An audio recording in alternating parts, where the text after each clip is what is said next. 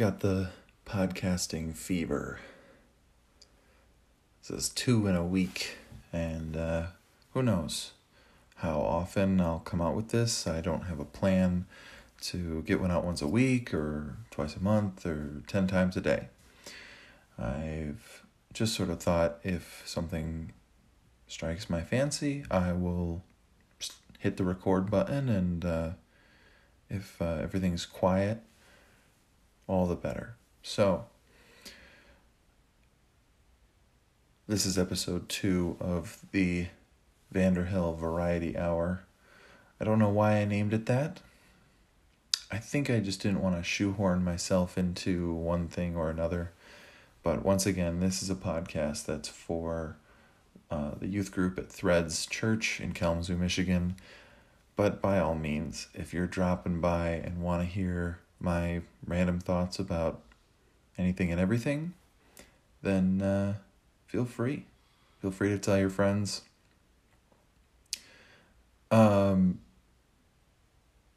The vast majority of my audience so far will know this story. But I wanted to talk about the time that we built a table at church. It's a little random, I know. But the reason I want to talk about that is because I've been thinking a lot about how all anyone can talk about is coronavirus and how it's going to affect X, Y, Z. It's going to affect their life in this way, and their friend has it, and their mom is worried, and their grandpa's not worried, and their business needs to keep running, and on and on and on. And the thing I keep noticing the most is how many people are making it about politics. What is such and such leader or so-and-so business person doing or not doing? And look, that's important and all, but it's a little exhausting. It's exhausting because it's not helpful to point the finger if you're not going to do anything about it. Now, I'm all about empowering people to talk to their leaders and however they feel like they need to be involved. If you need to join a rally or go phone bank or donate money or start a podcast, however you feel like you need to be involved, it's all very important, and I'm glad you do it. And if you're thinking about doing something, then do it. Get off your couch and do it remotely, probably at the moment. But there's a piece in there that's not helpful. It's the getting angry at so-and-so for not doing enough. Now, I can see an amount of righteous anger if you have gotten off your couch and gotten on your phone and made 1,000 phone calls and still nothing is happening for your specific line of work or for your life. I can see the frustration. And we watch the news every day, and there's things that should make us angry. The president stands up there and he makes remarks every day. He uses his platform to try to get himself elected. Oh, that's annoying. That shouldn't be the focus of this time. He wants to put his name on the checks that are going out to every citizen who qualifies. He didn't have anything to do with it. It should be the signature of the Secretary of the Treasury. I don't know who that is. I don't care. I don't care whose name is on the checks. It seems like such a brazen thing. And he gets up there and he says all the right things and well, not all the right things. When he says the wrong things, though, there's usually an expert that steps up to the podium and says, the correction. Now, all of this, I don't want, before you get alienated or before you get all rah-rah, the thing that I don't like about this is that he stands up there and he shakes hands with everyone, and they all use the same microphone, and they all touch the same podium, and there's a very brave press corps that is sitting in a room full of people. That's very dangerous. And if you don't participate in this spectacle, then you get berated by the president. It feels weird. I mean, we should be... maybe it's a good thing we're not used to how weird things are. It shows us, like what I talked about in my last episode, that this is not how things should be. And I assure you, I'm not getting political. I'm not choosing a side, and I don't want you to listen to this and then help you to choose a side. I don't. I really don't. I'm using this as a platform to point out that things are not as they should be. And I think that as a pastor, you can get roped into preaching politics, or going the other way and saying, I'm never ever going to have politics from the pulpit. My grandpa was a pastor for a long time, 1944, I think. I could be wrong about that. I know he retired in 1988, so we'll round to 45 years. I don't know exactly what it was, but a long, long time. He always said that he kept politics out of the pulpit. But when it came time to do the right thing, he was there in the room advocating. He was a pastor in Chicago during a time of civil rights, and he would never have told me this story. He never would have, bigged himself up about anything. But I was told the story of a time where he was in a meeting of a bunch of different church leaders from all around Chicago, and he got thrown up against a wall by his lapels and told to stop supporting those, well, you can fill in the blank. I mean, this is a man who put love into action, and he kept it out of the pulpit. Now, I don't know if he was right to do that. He's right about a lot of things, so I gotta respect that. And I never want my personal politics to influence people. We can voice frustrations here and there. That's perfectly fine. But here's the story that most of my audience will know, and this is something I'm so proud of to have played a small part in.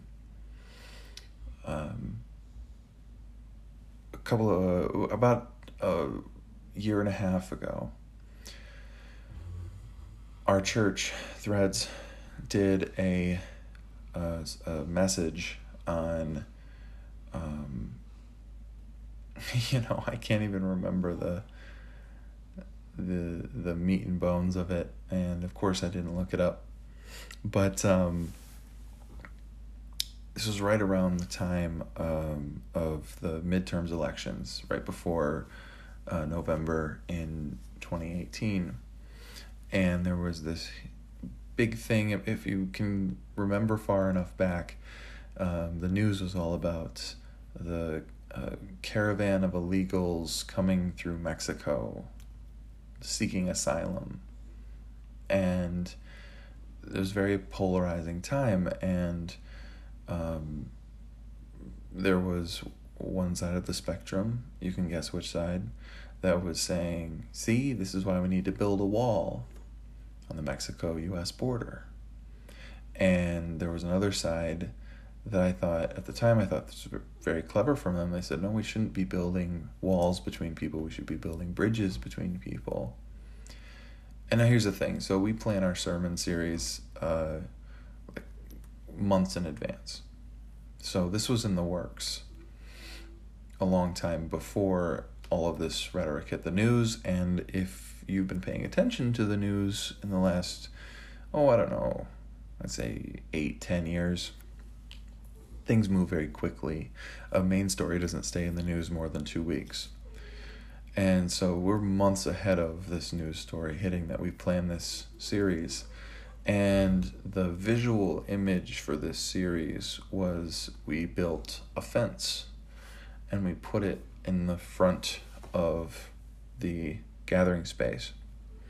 And there was messages written on it, and each week the topic, was from one of the slats in the fence, and it was written on the slat in this fence. And then we would take a sledgehammer and hammer that slat out, and we just kind of left them laying around. So there's kind of some rubble, and it's kind of construction-y. It created a good visual. And we're talking about all kinds of things. We're not talking about, building walls or building bridges or whatever. But I can tell you that there were people in the congregation, in the family, that were thinking they knew exactly where we were going, thinking about, we're going to tear down walls. I see where this is headed. And some people were conflicted by that. Some people were very happy about it. Some people were probably silently angry about it.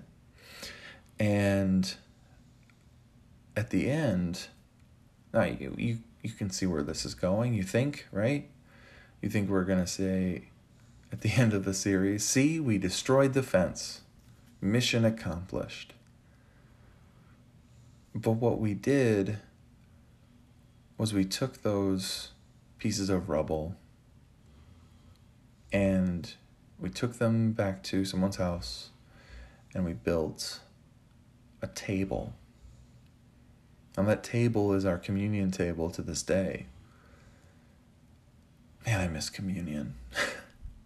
It's one of those weird things, just as an aside, that's just one of those weird things that you don't think about, but man, I miss going up to the table and participating in a time-honored tradition of community and food and spiritual and physical togetherness.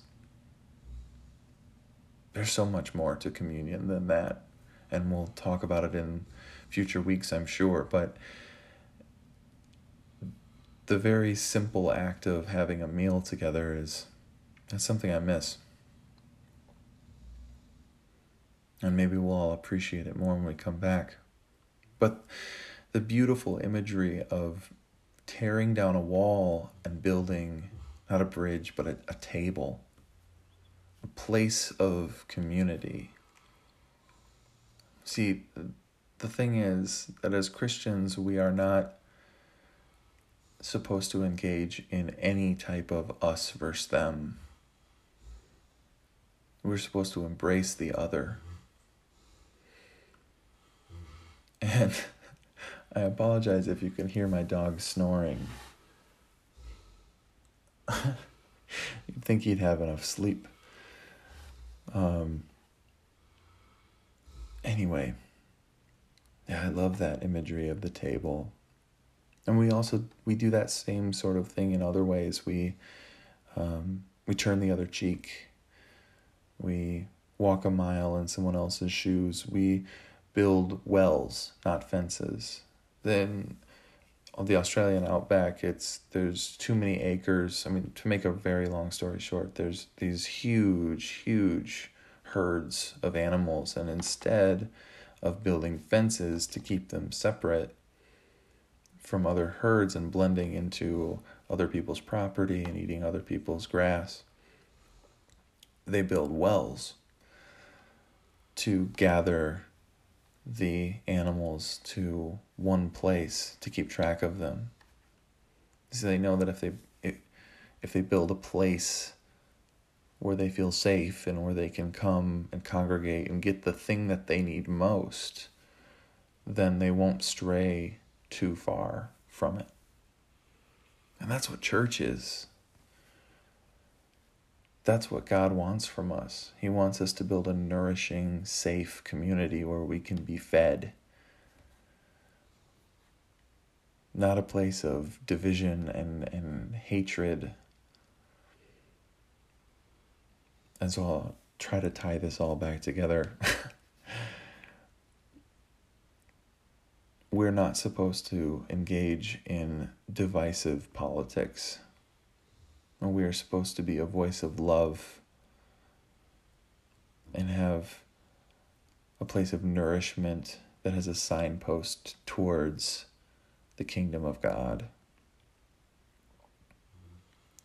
There's a reason that Jesus preached to turn the other cheek. And again, if you're in my regular audience, I harp on this all the time. But it's a good reminder, especially in this today's climate. Jesus preached turn the other cheek because when you are struck, human to human, one human striking another and diminishing their humanity, if instead of lashing out or running away, you turn to them your other cheek, you have to pass by them and look them in the eye, engaging at a much deeper level. And perhaps a better metaphor Jesus goes on to talk about is saying, if someone asks you to walk a mile, walk two. And this one's kind of fun, because it's real tricky. It's very tricky of Jesus. Because at the time, there was Roman law, and Rome was over Israel at the time, and they had this law where a Roman soldier could make any subject carry his pack for a mile, but not any more than that, because there was a fear that they would abuse that power, and then the people that were subjugated would start to resent even more the Roman rule. And so when Jesus said, when someone asks you to walk a mile, walk further, walk another mile. Now, most people at the time would either risk imprisonment or worse by refusing the order to walk a mile, or they would do it begrudgingly and hate it every minute. And Jesus says, now walk a second mile. Because at that moment, if you've reached a mile carrying someone else's pack and you continue to walk, then they have to either force you to put it down, and therefore they realize your humanity in that moment. Oh man, I'm treating this person like an animal, carrying my stuff for me. I have to force them to put it down, because then the Roman soldier is breaking the law. Or they can let them take it. And they can let you carry their pack for them. And in that moment, you have time for to just be a servant to someone. Say, look, I'm the same as you. It opens up dialogue. It opens up a chance for a relationship, to actually understand the person who you see as an oppressor. That maybe he's just a working Joe, a soldier who's doing a job. And maybe he gets a chance to know who you are. Why don't you like that we're here? Really. We get it, but really, what do? Do you have any kids? And you connect on a deeper level. That's what we're called to do, not yell at each other. And again, we can be frustrated, but that frustration is not born out of anger towards humans. It's an anger at the world being broken. It's frustration that we think we might have an answer and no one's listening. Listen to each other. You have a good suggestion, tell your family member or your classmate, if you're listening outside of my bubble, your coworker. But listen to their suggestion. I'm so guilty of this. I hear some idea and I shoot it down as a bad idea immediately because I think I'm more informed or have a higher IQ or something. I need to work on that. I need to tear that away. And actually listen to that person's suggestion and come to it from a place of this has merit. We're both trying to work towards a place of harmony. We both recognize that the situation is broken and we want it to be fixed. At the end of the day, does it matter who fixed it? Does it matter who broke it? Nobody created the coronavirus. It's not some boogeyman out to get us. So let's do our best to not see it as a fearful thing that it is, but to see it as an opportunity to come together as all humans everywhere and fix something. I mean, isn't it a little bit amazing that every human on the planet is virtually doing the same thing at this very moment? Isolating in their house, trying to stave off boredom and depression and trying to connect in other ways. Isn't that kind of cool? I mean, it sucks, but isn't it like sort of neat? I mean, and give it up to the people who are doing things. Give it up to the healthcare workers and service people and people who work in the food industry. And give it up to politicians. They're working hard. They don't want to be in this mess. And give it up to you. Give it up to yourself for hanging in there, for talking to people, for occupying your time. And if you're one of these real above and beyond people that has a lot of great ideas, give it up to yourself for calling your congressperson or whatever you've done, giving some money to a food bank or a homeless shelter. Let's celebrate the heroes. And let's build tables, especially when this is all done. Let's get back to some community. We're capable of a lot of things because we're empowered by a God who loves us and is full of creativity, has given us access to some of that creativity. Okay, guys, hang in there. Continue to stay safe. My name's Caleb. If you don't know, what you do, because there's like 3 people listening right now. I kind of love it. We're going to get through this. This too shall pass. See you next time.